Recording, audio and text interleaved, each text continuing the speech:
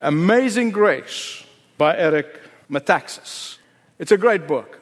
It's a wonderful book. It's a story of William Wilberforce, who single-handedly ended the slave trading for England. And when you read the book, you realize in the details in this book the incredible, continuous endurance and the persistent endurance under the most difficult circumstances. You'll see the numerous failures. We always like to talk about successes, and we forget that before you get to a success, there are 100 failures along the way. You read about the threats of defeat and total defeat.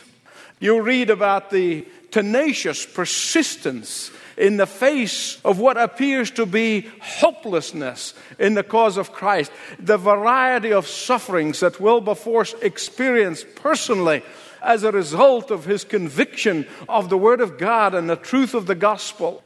The alienation by some old friends or even family members that he had gone through and the pain that came with all of that. The financial, sacrificial giving that he gave away for the cause of Christ and the cause of the gospel. And the conviction that God laid on his heart. The threats on his life. The passion not only to end this horrible stigma of slave trading, but also a passion to see lost men and women come to Christ and be saved eternally. It's an incredible, incredible story. When William was a young man, he was born in Hull. And about 10 years of age, his family come from a very, very prominent trading, wealthy family. And around the age of 10 or so, they sent him near London, where he went to live with his uncle and his wife. And his uncle and his wife did not have any children, but they were thoroughly committed Christians. They were believers in the Lord Jesus Christ. They were using their fortunes and their blessings that God has given them to support ministries like George Whitefield and John Newton. And many a times, both these men, Whitefield and Newton, would come and visit Wilberforce's uncle's home, and they both left such an indelible mark on the mind of that 10, 11-year-old boy. But his mother, she was indignant at what happening to her boy down with his uncle. He's becoming one of those fanatic Christians. And she panicked. His grandfather threatened to cut him off his will. And so they forcibly brought him back home to Hull. And sure enough, his mother's wish was fulfilled, because when Wilberforce ended up at Cambridge University, he became, in what we call today in our modern language, a party animal. He would drink and party all night. But then, at the age of 25, found himself to be a member of Parliament. And there, the circumstances God placed in his way that he, at the age of 25, became thoroughly converted to Christ and gave his life completely to the Lord Jesus. And then he began to devour the Word of God, began to study the Scripture. And he calls that time, that change in his life, he calls it the great change. And everything in his life from that moment on was always referenced by that experience, that great change that God has brought in his life. And after he came to Christ, he had a feeling of remorse. He thought, well, probably what he can make up for those years is by going to full-time ministry. And so he went and sought the wise counsel of John Newton, a man who himself is a trophy of grace, being a captain of a ship that was trading slaves. And then Jesus converted him and thoroughly changed his heart and became a pastor and wrote the famous hymn that we sing often, Amazing Grace. How sweet the sound that saved a wretch like me. And so young William went to consult with John Newton about his call to the full-time ministry. And John Newton had the wisdom of God and said to him, young William, you need to go back to Parliament. And you need to go and make a difference for Jesus Christ where He has placed you. And so he took that as a word from the Lord. And he went back. And there that horrendous struggle has begun. As a man who's now totally owned and purchased by the blood of Jesus Christ. And he saw the Master and Lord of his life to be everything to him. He could not care about prestige. He could not care about money. And he had both. And he was ready to abandon everything for the sake of Christ. But as a servant of Jesus Christ, as a slave of Jesus Christ, he could not rest while this horror of slave trading is still going on. And therefore, he saw that as a stigma and a blight on his beloved England. And then God used him single-handedly. He had many others, but God used him single-handedly to change the course of history and to end the horror of slave trading. Why am I telling you all this? Obviously, I have a reason. There are many people who are critics of the Bible, who are critics of the Christian faith, who are critics of Christianity. There are many people who are critics of the Apostle Paul. And they said, Paul is wrong. The Bible is wrong. He should never have said, slaves, obey your masters. He should have said, slaves, revolt against your masters. Slave, disobey your masters. But here's the problem, like it is the case with most Bible critics, they don't understand the power of the gospel. They don't understand the power of the Word of God. They don't understand the very heart of what God is trying to accomplish here through the writing of the Apostle Paul. Neither did they understand the context of the culture of the day. Because at the time when Paul was writing these words inspired by the Holy Spirit, there were estimated 60 million slaves in Rome, the Roman Empire. 60 million. There were more slaves in Rome than free men.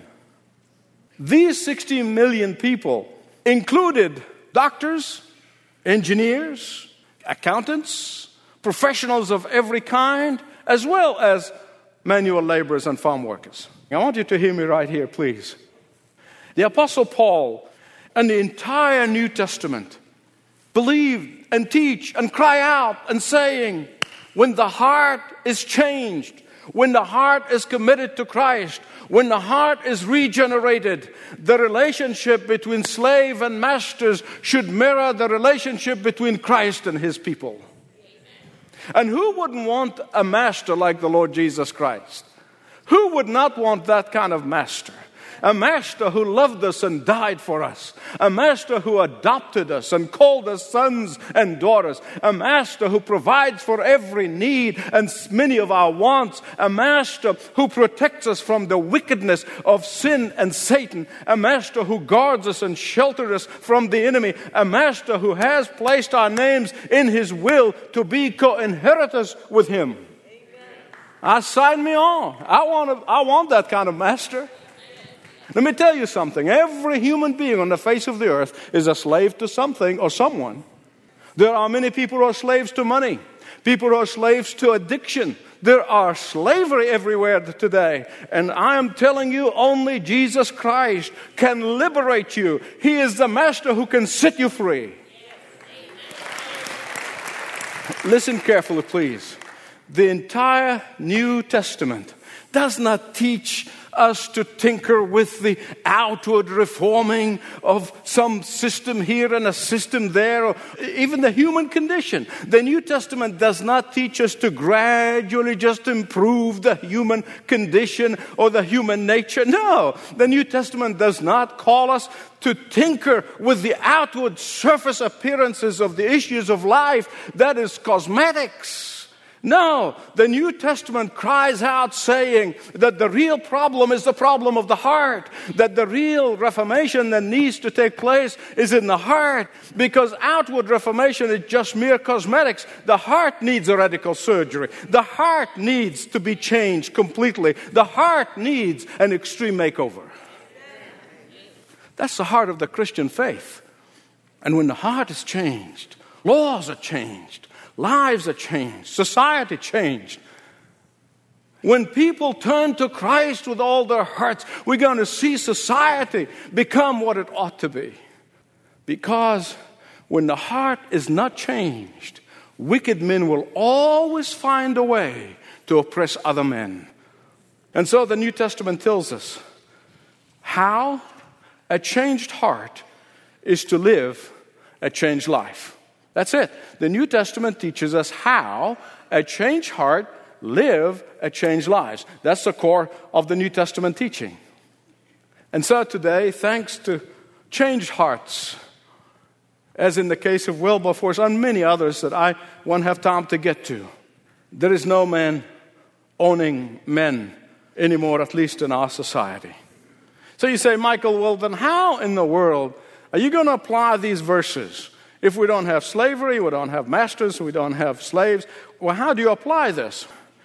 It is a message to both the employer and the employee. Here's the biblical truth.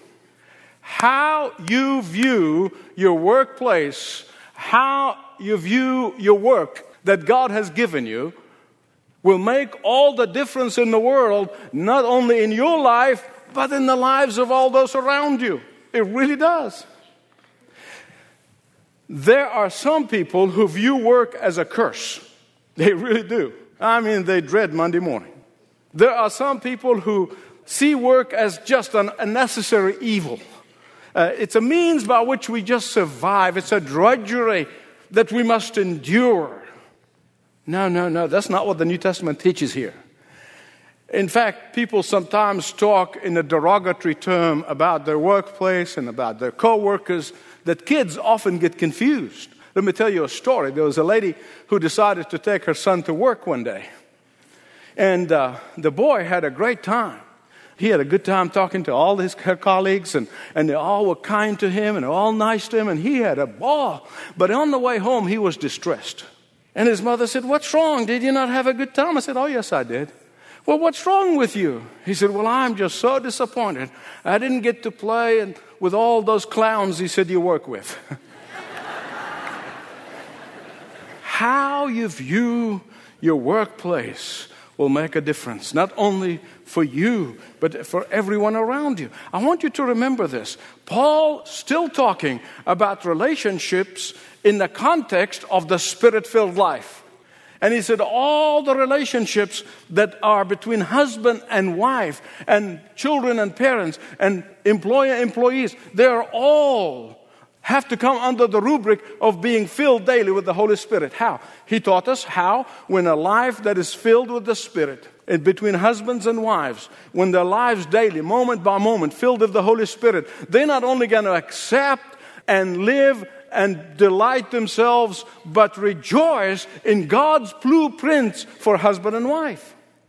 When children and parents are living the Spirit-filled life, moment by moment, the children will obey their parents, and the parents will not provoke their children. And it's the same thing here, the same way. He said the employer and the employee, when they live the Spirit-filled life, they will have a peaceful workplace. They will view their work as a blessing and not a curse. They will view their work as their mission field. They will view their work as an opportunity to impact their surroundings for Jesus Christ, as an opportunity to witness through faithfulness and hard work, as an opportunity to glorify God in the workplace. And when that happens, they will turn difficult situations and difficult circumstances and difficult people into a happy situation. When both employer and employee see each other the way God sees both of them, they will realize that workplace is a blessing from God, as an opportunity to serve God. When the heart is changed, the vision and the foresightedness about the workplace and about your coworkers is going to change. I'm going to talk about foresightedness. I heard about this guy who said, "I am so nearsighted, I nearly worked myself to death." And a friend of him said, well, what has being nearsighted got to do with you working to death? He said, well, I'm so nearsighted, I can't see whether the boss are watching me or not, so I work all the time. But that's exactly what Paul is saying here in verse 7. Look at it in the Bible. Verse 7 of chapter 6. Serve wholeheartedly as if you are serving the Lord, because you know the Lord will reward everyone whether slave or free. Please listen to me. When you have a difficult boss, when you have a difficult situation at work, when you have a difficult work environment that's getting you down, The natural thing for all of us to do is to say, well, I'm not going to work hard. Why should I? Why should I work hard for this boss? This boss is not appreciative of my effort. He's not appreciative of my hard work. I am not going to kill myself working. I'm just going to do the minimum. I am going to get by. I'm not fairly compensated, so I'll give them what their money's worth. I'm not going to stretch myself. Beloved, listen to me. The Word of God said, remember who your real boss is. Remember who your real boss really is. And it's not the one you think. As long as you think that you're working for an earthly boss, as long as you think you're working for an earthly institution, as long as you think you're working for an earthly company, the slightest problem in your workplace and you will be miserable. You will be miserable. But when you realized that your real boss is the one who loved you and died for you, is the one who provides for your every need, is the one who watches over you, is the one who will reward you, then whatever and whomever your earthly boss may be, you can go around whistling Dixie all day long. You go around talking to him. I mean, hell will be breaking loose in your workplace, in your office. But you are singing praises to your boss. You are talking to your real boss. And if people hear you talking, they say, what are you doing? He said, I'm talking to the boss. Well, there's no boss. Nobody around here. And I'm talking to my real boss. Well, you don't know boss. They might think you're nuts. Tell them you're talking to your real boss. In the tough situation, talk to your real boss. The real boss. And say to him, Boss Father, I don't care if people hear you or not. Fill me with your Holy Spirit. Boss Father, I know you're watching me right now. Boss Father, let me glorify you in this place. Boss Father, strengthen me through this situation so that I may shine the light of Christ. Boss Father, you are the rewarder of the faithfuls. Allow me and help me to be faithful. Boss Father, help me to express faithfulness in my work. Boss Father, help me to present my faithfulness and to present my hard work as an offering, as a sacrifice unto the Lord. Hear me right.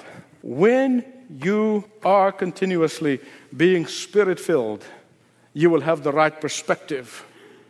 And when you have the right perspective, you will have the right attitude.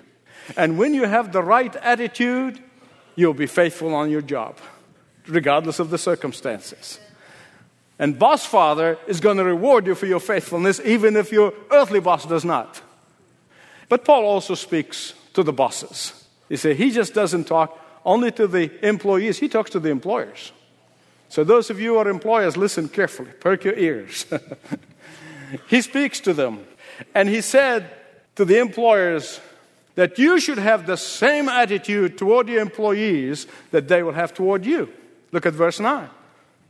And masters, do the same thing to them. What does that mean? Do the will of God as you exercise authority. Obey and please the Lord first and foremost. Recognize that you too have a master in heaven who's watching you. Watching not only every action, he is watching every thought. Be submissive to the authority of your heavenly master, and in so doing, you will be a wonderful boss. Of course, this kind of admonition to masters, this is unheard of in the days of the Apostle Paul. It's just unheard of. Because masters in the Roman Empire were all-powerful and almighty. And they were absolute in their authority. And Paul says, go back to Ephesians 5:21. Submit to one another out of reverence for the Lord. That's the foundational verse, as we remember. Why this radical change in the relationship between employer and employee? Paul said, because both have the same heavenly boss, the same heavenly master, because they both stand before him equal, because both stand before him accountable for their actions and for their deeds, because both they stand before Him to be rewarded or otherwise, because He is the one who sees the very secrets of our hearts. Now, this was radical. This was revolutionary thought. In fact, the equivalent passage is in Colossians. Masters, treat your slaves justly and lovingly, knowing that you too have a master in heaven. Yet justice, loving, that's how Jesus radicalized the heart. That's how Jesus revolutionized the heart. Unheard of in Rome, but heard of in the New Testament. Listen to me. A godly employer is to reflect Christ to his employees. He is to be fair. He is to be just. He is to look out for their well-being. He is to care for them and care for their interest and protect their interest. He respects them. Why? Paul tells us why. Why? Because that honors the Lord. One more thing I don't want you to miss, right? And there's a few verses here. At the end of verse 9, he said, not to play favorites, because God does not play favorites. Verse 9, toward the very end of verse 9, there is no favoritism with Him. Now, when he's talking about this, he's not for a moment suggesting that you do not reward the hard worker and then you rebuke the goof-offs. That's not what he's saying here. No, don't take this to mean, that we're going to establish communism in our society. Everybody gets the same reward. No. He already talked about fairness and justice before this. But when he's talking about favoritism, he's talking about personal favoritism for personal reasons. You single people out. Paul writes a very, very small letter in the New Testament. Most people had that, whether you've heard many sermons from that, because such a short epistle. It's the epistle to Philemon. And Philemon was a master, and he had a slave by the name of Onesimus. Onesimus obviously did something wrong, and he fled from his master's house. And in Rome, when a slave is a fugitive and found, they will print the letter F on his forehead, fugitive.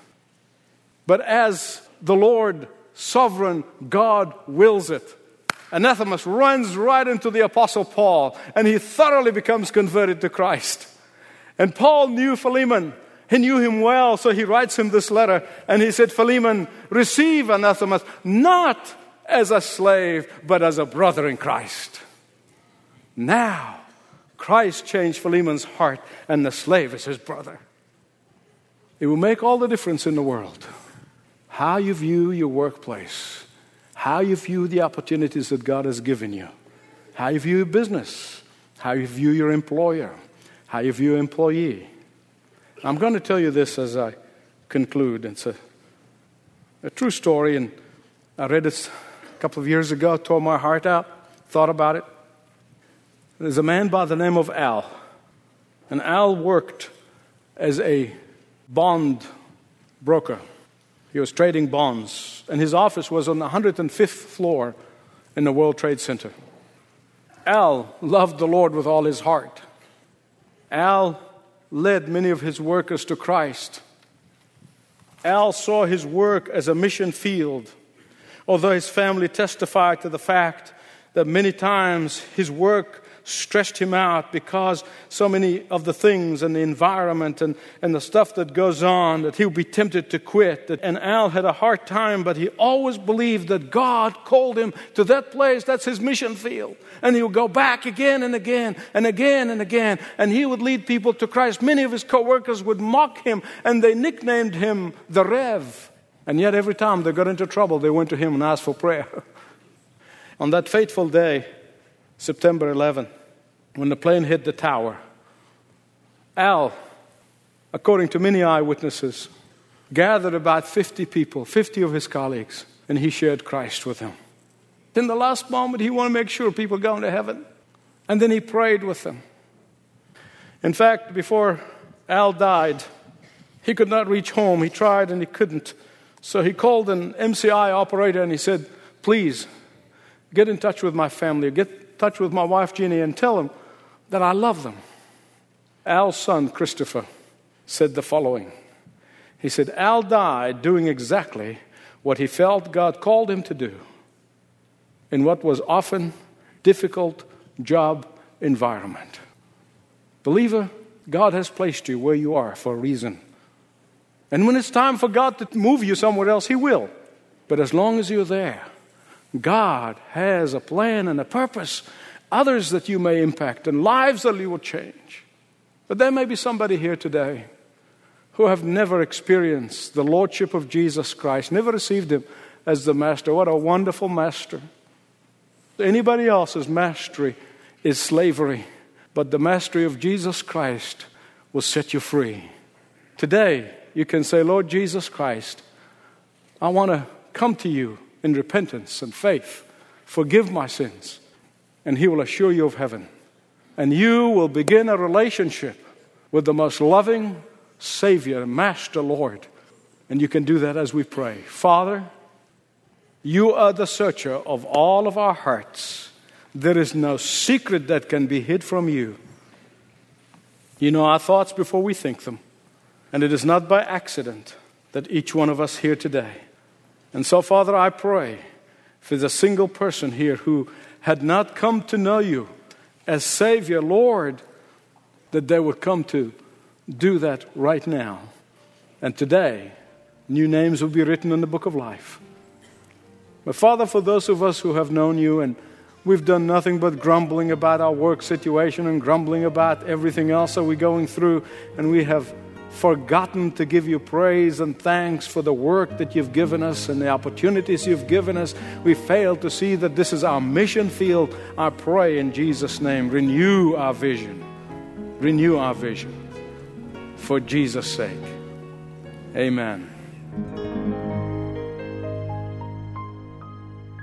Thanks for listening to this message from Dr. Michael Youssef, recently featured on Leading the Way. If you'd like to know more about us, please visit ltw.org. That's ltw.org.